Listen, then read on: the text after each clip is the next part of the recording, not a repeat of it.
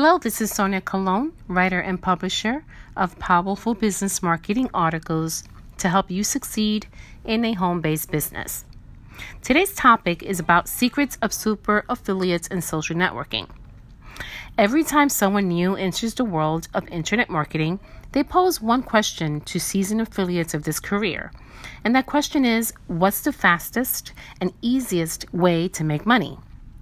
Of course, affiliate marketing is usually at the forefront of the various options because it requires no product creation, just promotion.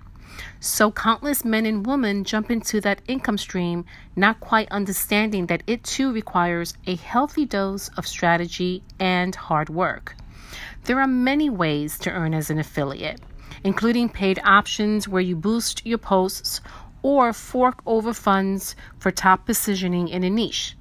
But none of those is quite as powerful as being able to truly engage your audience on top social networking sites.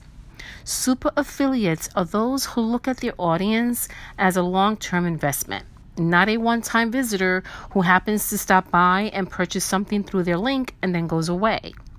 They're the ones who cultivate a list and form a relationship and bond with their audience, even if for starters, they're only promoting other people's products to their customers.